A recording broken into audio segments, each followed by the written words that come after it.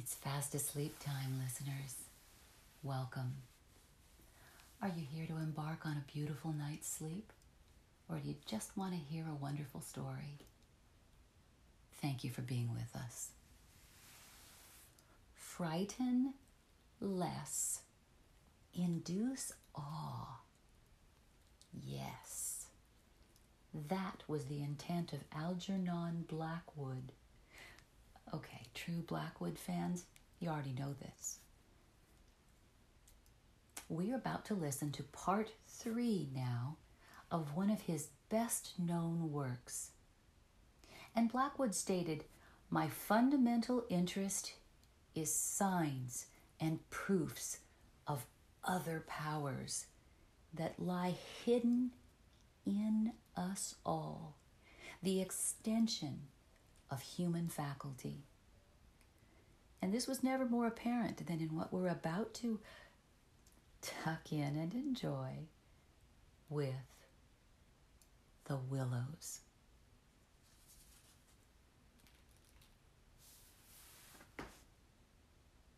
Meanwhile, as he mended that torn canoe with the skill and address of anyone, I was glad to notice his absorption in the work, for there was a vague dread in my heart that he would speak of the changed aspect of the Willows. And if he had noticed that, my imagination could no longer be held a sufficient explanation of it. At length, after a long pause, he began to talk. "Queer thing," he added in a hurried voice, as though he wanted to say something and get it over. "Queer thing, I mean that, about that otter last night." I had expected something so totally different that he caught me with surprise, and I looked up sharply. "Well, it shows how lonely this place is. Otters are awfully shy things." "I don't mean that, of course," he interrupted. "I mean, did you think it really was an otter?" "Well, what else in the name of heaven? What else?" "You know, I saw it before you did, and at first it seemed so much bigger than an otter." "Well, the sunset as you looked up magnified it or something," I replied. He looked at me absently a moment, as though his mind were busy with other thoughts. "It had such extraordinary yellow eyes," he went on, half to himself. "Well, that was the sun, too." I laughed, a trifle boisterously. "I suppose you'll wonder if that fellow in the boat, I decided not to finish that sentence. He was in the act again of listening, turning his head to the wind, and something in the expression of his face made me halt. The subject dropped, and we went on with our caulking. Apparently he had not noticed my unfinished sentence. 5 minutes later, however, he looked at me across the canoe, the smoking pitch in his hand, his face exceedingly grave.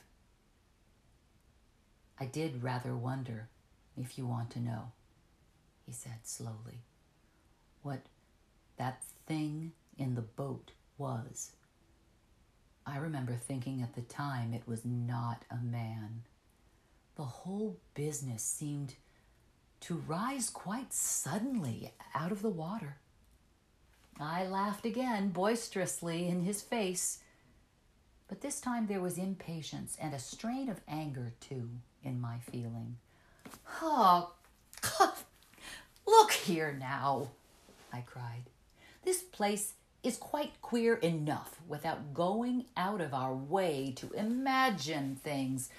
That boat was an ordinary boat, and the man In it was an ordinary man, and they were both going downstream as fast as they could lick. Oh, and that otter was an otter, so don't let's play the fool about it. He looked steadily at me with the same grave expression.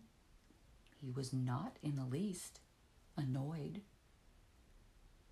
I took courage from his silence. And for heaven's sake, I went on, don't keep pretending you hear things, because it only gives me the jumps. And there's nothing to hear but the river and this cursed old thundering wind. You fool, he answered in a low, shocked voice. You utter fool. That's just the way all victims talk, as if you didn't understand just as well as I do. He sneered with scorn in his voice and a sort of resignation. The best thing you can do is to keep quiet and try to hold your mind as firm as possible. This feeble attempt at self-deception, it only makes the truth harder when you're forced to meet it. Well, my little effort was over, and I found nothing more to say, for I knew quite well his words were true and that I was the fool, not he. Up to a certain stage in the adventure, he kept ahead of me easily, and I think I felt annoyed to be out of it, to be thus proved less psychic, less sensitive than himself to these extraordinary happenings, and half ignorant all the time of what was going on under my very nose. He knew from the very beginning, apparently. But at that moment, I wholly missed the point of his words about the necessity of there being a victim. Whew. And that we ourselves were destined to satisfy the want. I dropped all pretense thenceforward, but thenceforward, likewise, my fear increased steadily to the climax. But you're quite right about one thing, he added, before the subject passed, and that is that we're wiser not to talk about it or even to think about it, because what one thinks finds expression in words, and what one says happens. That afternoon, while the canoe dried and hardened, we spent time trying to fish, testing the leak, collecting wood, and watching the enormous flood of rising water. Masses of driftwood swept near our shores sometimes, and we fished for them with long willow branches. The island grew perceptibly smaller as the banks were torn away with great gulps and splashes.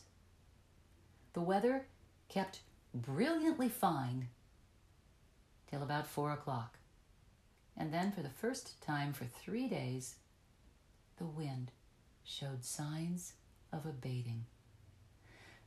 Clouds began to gather in the southwest, spreading thence slowly over the sky. This lessening of the wind came as a great relief, for the incessant roaring, banging, and thundering had irritated our nerves. Yet the silence that came about 5 o'clock, with its sudden cessation, was in a manner quite as oppressive. The booming of the river had everything in its own way then. It filled the air with deep murmurs, more musical than the wind noises, but infinitely more monotonous. The wind held many notes, rising, falling, always beating out some sort of great elemental tune, whereas the river's song lay between 3 notes, at most, dull pedal notes that held a lugubrious quality, foreign to the wind, and somehow seemed to me, in my then nervous state, to sound wonderfully well the music of doom. It was extraordinary, too, how the withdrawal, suddenly, of bright sunlight took everything out of the landscape that made for cheerfulness. And since this particular landscape had already managed to convey the suggestion of something sinister, the change, of course, was all the more unwelcome and noticeable. For me, I know the darkening outlook became distinctly more alarming, and I found myself more than once calculating how soon after sunset the full moon would get up in the east, and whether the gathering clouds would greatly interfere with her lighting of the little island. With this general hush of the wind, though it still indulged in occasional brief gusts, the river seemed to me to grow blacker, the willows to stand more densely together. The latter, too, kept up a sort of independent movement of their own, rustling among themselves when no wind stirred, and shaking oddly from the roots upwards. When common objects in this way become charged with suggestion of horror, they stimulate the imagination far more than things of unusual appearance. And these bushes, crowding, huddled about us, assumed for me in the darkness a bizarre grotesquerie of appearance that led to them somehow the aspect of purposeful and living creatures. Their very ordinariness, I felt, masked what was malignant and hostile to us. The forces of the region drew nearer with the coming of night. They were focusing upon our island, and more particularly upon ourselves. For thus somehow, in the terms of the imagination, did my really indescribable sensations in this extraordinary place present themselves.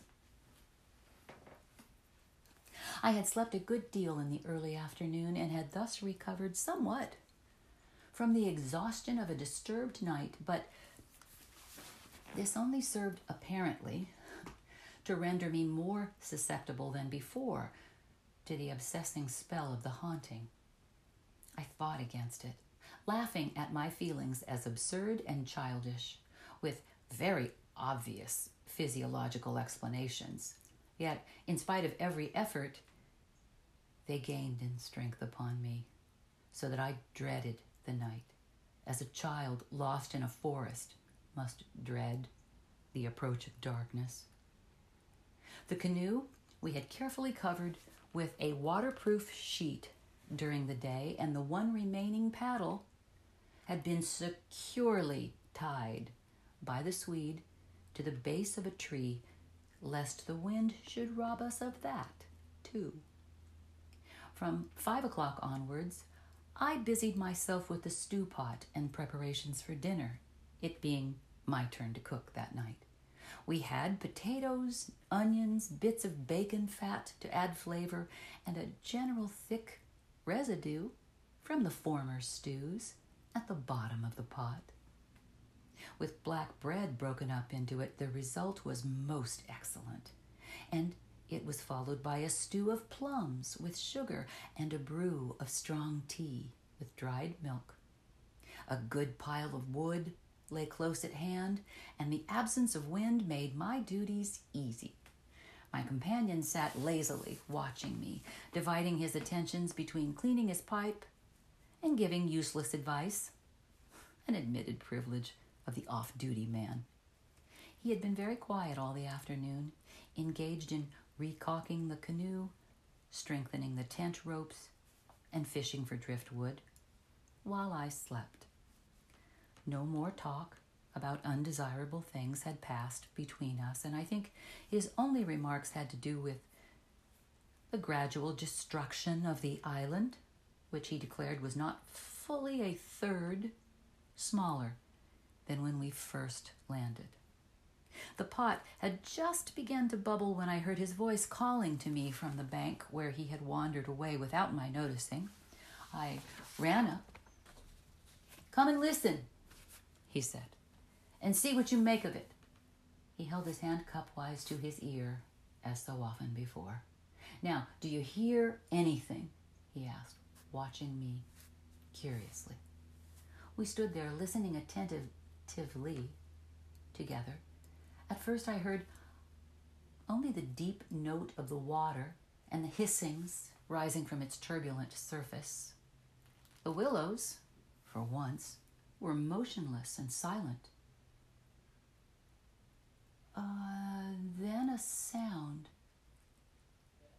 began to reach my ears faintly, a peculiar sound, something like the humming of a distant gong.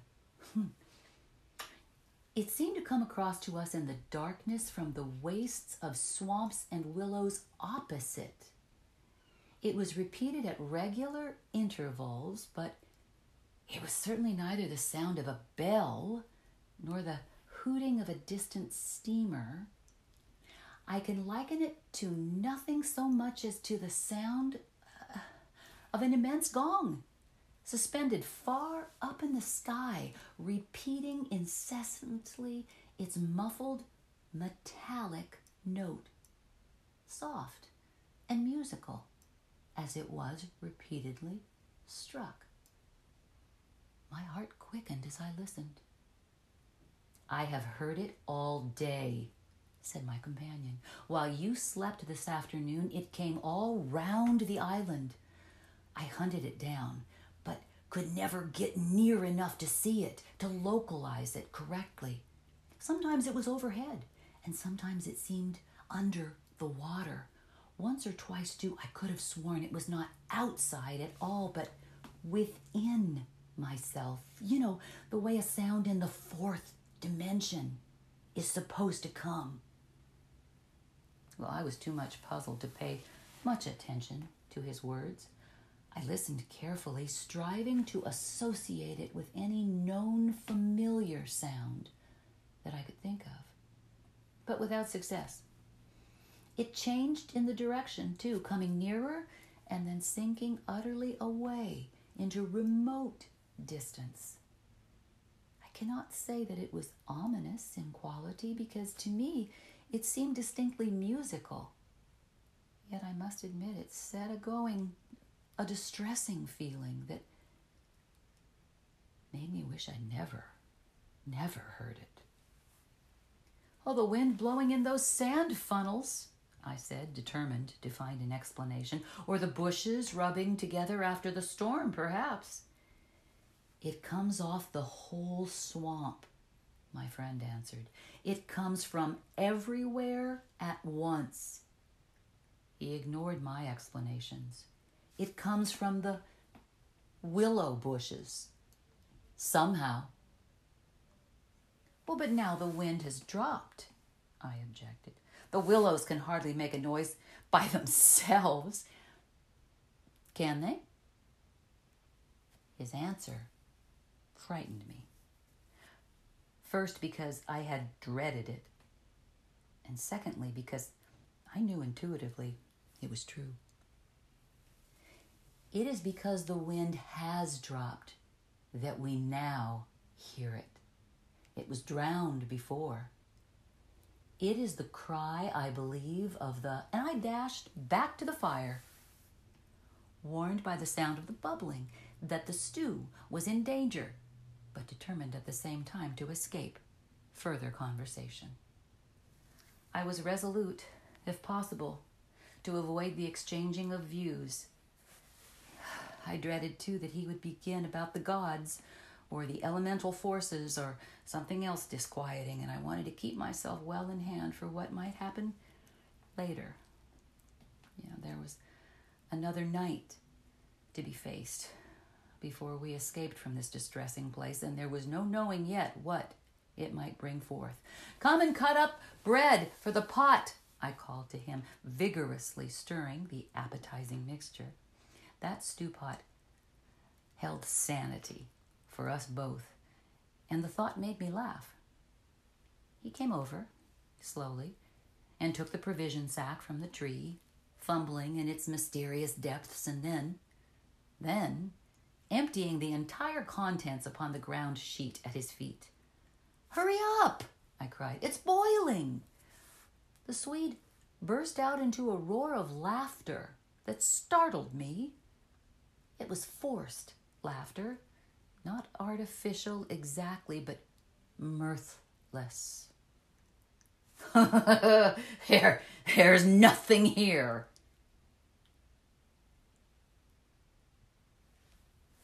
Bread. Get the bread, I mean. It's gone. There is no bread. They've taken it. I dropped the long spoon and ran up. Everything the sack had contained lay upon the ground sheet, and there was no loaf. The whole dead weight of my growing fear fell upon me and shook me. And then I burst out laughing too. Well, it was the only thing I could do. And the sound of my laughter also made me understand his. The stain of psychical pressure caused it. This explosion of unnatural laughter in both of us. It was an effort of repressed forces to seek relief. It was a temporary safety valve. And with both of us, it ceased. Quite suddenly. "How criminally stupid of me," I cried, still determined to be consistent and find an explanation. "I clean forgot to buy a loaf of Pressburg at Pressburg. That chattering woman, remember, put everything out of my head, and I must have left it lying right on the counter. Or the oatmeal, too, is much less than it was this morning." The Swede interrupted. "Why in the world need he draw attention to it?" I thought, angrily. "There's enough for tomorrow," I said, stirring vigorously, "and we can get lots more at Comorn or Gran. In 24 hours we shall be miles from here. I hope so. To God, I hope so," he muttered, putting the things back into the sack, "unless we're claimed first as victims for the sacrifice." He added that last with a foolish laugh. And then he dragged the sack into the tent, for safety's sake, I suppose, and I heard him mumbling to himself, but so indistinctly that it seemed quite natural for me to ignore his words. Our meal was beyond question a gloomy one, and we ate in almost silence, avoiding one another's eyes and keeping the fire bright. Then we washed up and prepared for the night, and once smoking, our minds unoccupied with any definite duties, the apprehension that I had felt all day long became more and more acute. It was not then active fear, I think, but the very vagueness of its origin distressed me far more than if I'd been able to tick it and face it squarely. The curious sound I have likened to the note of a gong became now almost incessant and filled the stillness of the night with a faint, continuous ringing rather than a series of distinct notes. At one time it was behind, and at another time in front of us. Sometimes I fancied it came from the bushes on our left, and then again from the clumps on our right. More often, it hovered directly overhead, like the whirring of wings. It was really everywhere at once, behind, in front, at our sides, and over our heads, completely surrounding us. The sound really defies description, but nothing within my knowledge is like that ceaseless, muffled humming rising off the deserted world of swamps and willows. We sat smoking in comparative silence, the strain growing every minute, greater. The worst feature of the situation seemed to me that we did not know what to expect and could therefore make no sort of preparation by way of defense. We could anticipate nothing. My explanations made in the sunshine, moreover, now came to haunt me with their foolish and wholly unsatisfactory nature, and it was more and more clear to us that some kind of plain talk with my companion was inevitable, whether I liked it or not. After all, we had to spend the night together. We had to sleep in the same tent side by side. I saw that I could not get along much longer without the support of his mind, and for that, of course, plain talk was imperative. As long as possible, however, I postponed this little climax and tried to ignore or laugh at the occasional sentences he flung into the emptiness. Some of these sentences, moreover, were confoundedly disquieting to me, coming as they did to corroborate much that I felt myself. Corroboration, too, which made it so much more convincing, from a totally different point of view. He composed such curious sentences and hurled them at me in such an inconsequential sort of way, as though his main line of thought was secret to himself. And these fragments were mere bits that he found impossible to digest. He got rid of them by uttering them. Speech relieved him. Sure, it was like being sick. These things about us, I'm sure, they make for disorder, disintegration, destruction. Our destruction, he said once while the fire blazed between us. We've strayed out of a safe line somewhere. And another time when the gong sounds had come nearer, ringing much louder than before and directly over our heads, he said, as though talking to himself, I don't think a gramophone would show any record of that. The sound doesn't come to me by the ears at all. The vibrations reach me in another manner altogether, and it seems to be within me, which is precisely how a fourth-dimensional sound might be supposed to make itself heard. I purposely made no reply to this, but I sat a little closer to the fire and peered about me into the darkness. The clouds were massed all over the sky, and no trace of moonlight came through. Very still, too, everything was, so that the river and the frogs all had things their own way. It has that about it, he went on, which is utterly out of common experience. It is unknown. Only one thing describes it, really. It is non-human.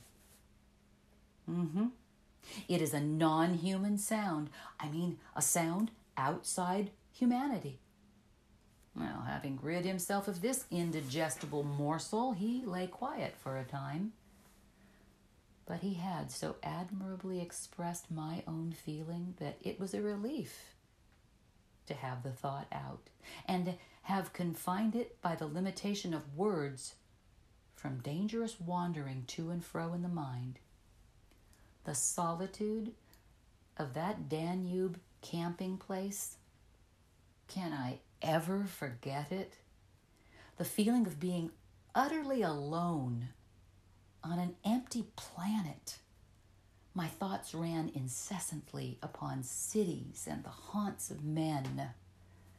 I would have given my soul, as the saying is, for the feel of those Bavarian villages we had passed through by the score, for the normal human commonplaces, peasants drinking beer, tables beneath the trees, hot sunshine, and a ruined castle on the rocks behind the red-roofed church.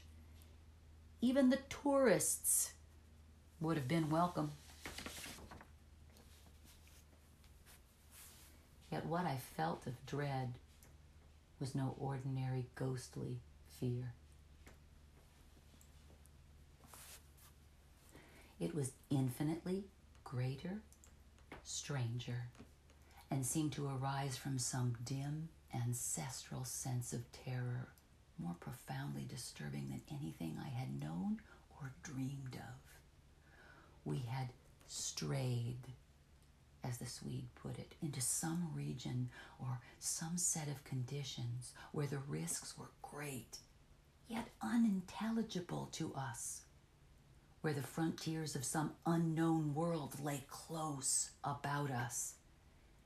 It was a spot held by the dwellers in some outer space, a sort of peephole whence they could spy upon the earth, themselves unseen, a point where the veil between had worn a little thin.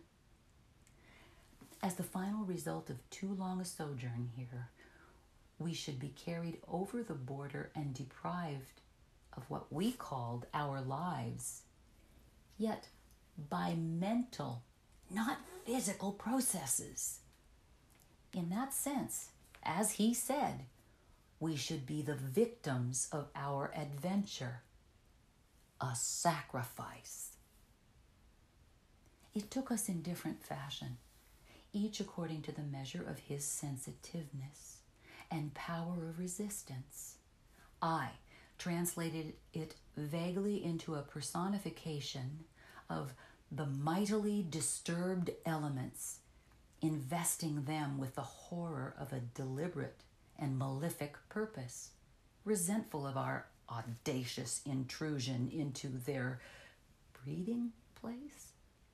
Whereas my friend threw it into the unoriginal form, at first, of a trespass on some ancient shrine, some place where the old gods still held sway, where the emotional forces of former worshippers still clung, and the ancestral portion of him yielded to the old pagan spell. At any rate, here was a place unpolluted by men, kept clean by the winds from coarsening human influences, a place where spiritual agencies were within reach and aggressive.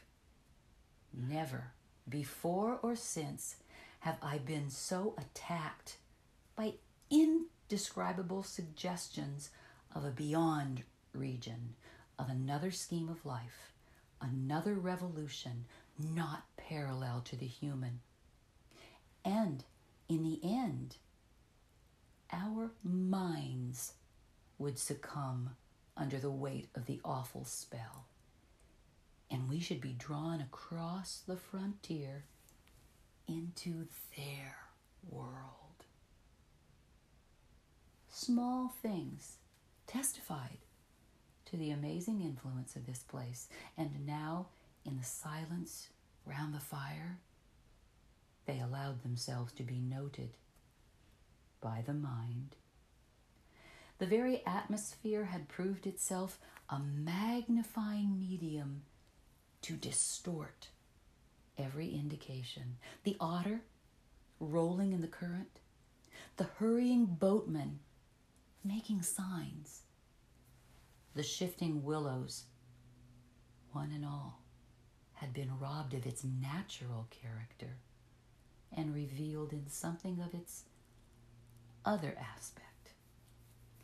As it existed across the border, to that other region. And this changed aspect I felt was now not merely to me, but to the race. The whole experience, whose verge we touched, was unknown to humanity at all. It was a new order of experience, and in the true sense of the word, unearthly. It is the deliberate, calculating purpose that reduces one's courage to zero, the Swede said suddenly, as if he'd been actually following my thoughts. Otherwise, imagination might count for much, but the paddle, the canoe, the lessening food. Haven't I explained all that once? I interrupted viciously. You have, he answered dryly. You have, indeed. He made other remarks, too, as usual, about what he called the plain determination to provide a victim. But having now arranged my thoughts better, I recognized that this was simply the cry of his frightened soul against the knowledge that he was being attacked in a vital part, and that he would be somehow taken or destroyed. The situation called for a courage and calmness of reasoning that neither of us could compass. And I have never before been so clearly conscious of two persons in me, the one that explained everything, and the other that laughed at such foolish explanations, yet was horribly afraid. Meanwhile, in the pitchy night, the fire died down and the woodpile grew small. Neither of us moved to replenish the stock, and the darkness consequently came up very close to our faces. A few feet beyond the circle of firelight, it was inky black. Occasionally, a stray puff of wind set the willows shivering about us, but apart from this, not very welcoming sound. A deep and depressing silence reigned, broken only by the gurgling of the river and the humming in the air overhead. We both missed, I think, the shouting company of the winds. At length, at a moment when a stray puff prolonged itself, as though the wind were about to rise again, I reached the point for me of saturation, the point where it was absolutely necessary to find relief in plain speech, or else to betray myself by some hysterical extravagance that might have been far worse in effect upon both of us. I kicked the fire into a blaze and turned to my companion abruptly. He looked up with a start. I can't disguise it any longer, I said. I don't like this place and the darkness and the noises and the awful feelings I get. There's something here that beats me utterly. I'm in a blue funk, and that's the plain truth. If the other shore was different, I swear I'd be inclined to swim for it. The Swede's face turned very white beneath the deep tan of sun and wind. He stared straight at me and answered quietly, but his voice betrayed his huge excitement by its unnatural calmness. For the moment, at any rate, he was the strong man of the two. He was more phlegmatic, for one thing. It's not a physical condition we can escape by running away, he replied in the tone of a doctor diagnosing some grave disease. We must sit tight and wait. There are forces close here that could kill a herd of elephants in a second as easily as you or I could squash a fly. Our only chance is to keep perfectly still. Our insignificance, perhaps, may save us. I put a dozen questions into my expression of face, but I found no words. It was precisely like listening to an accurate description of a disease whose symptoms had puzzled me. I mean that so far, although aware of our disturbing presence, they have not found us, not located us, as the Americans say, he went on. They're blundering about like men hunting for a leak of gas. The paddle and canoe and provisions prove that. I think they can feel us, but cannot actually see us. We must keep our minds quiet. It's our minds they feel. We must control our thoughts, or it's all up with us. Death, you mean? I stammered, icy with the horror of his suggestion. Worse, by far, he said. Death, according to one's belief, means either annihilation or release from the limitations of the senses, but it involves no change of character. You don't suddenly alter just because the body's gone. But this means a radical alteration, a complete change, a horrible loss of oneself by substitution. Far worse than death, and not even annihilation. We happen to have camped in a spot where their region touches ours, where the veil between us has worn thin. Oh, he was using my very own phrase, my actual words, so that they are aware of our being in their neighborhood. But who are aware? I asked. I forgot the shaking of the willows in the windless calm, the humming overhead, everything, except that I was waiting for an answer that I dreaded more than I can possibly explain. He lowered his voice even more to reply, leaning forward over the fire, an indefinable change in his face that made me avoid his eyes and look down upon the ground. All my life, he said, I have been strangely, vividly conscious of another region, not far removed from our own world in one sense, yet wholly different in kind, where great things go on unceasingly, where immense and terrible personalities hurry by, intent on vast purposes, compared to which earthly affairs, the rise and fall of nations, the destinies of empires, the fate of armies and continents, are all as dust in the balance. Vast purposes, I mean, that deal directly with the soul and not indirectly with more expressions of the soul. Well, I suggest just now, I began, seeking to stop him, feeling as though I was face to face with a madman. But he instantly overbore me with his torrent that had to come. You think, he said, it is the spirit of the elements, and I thought perhaps it was the old gods, but I tell you now it is neither.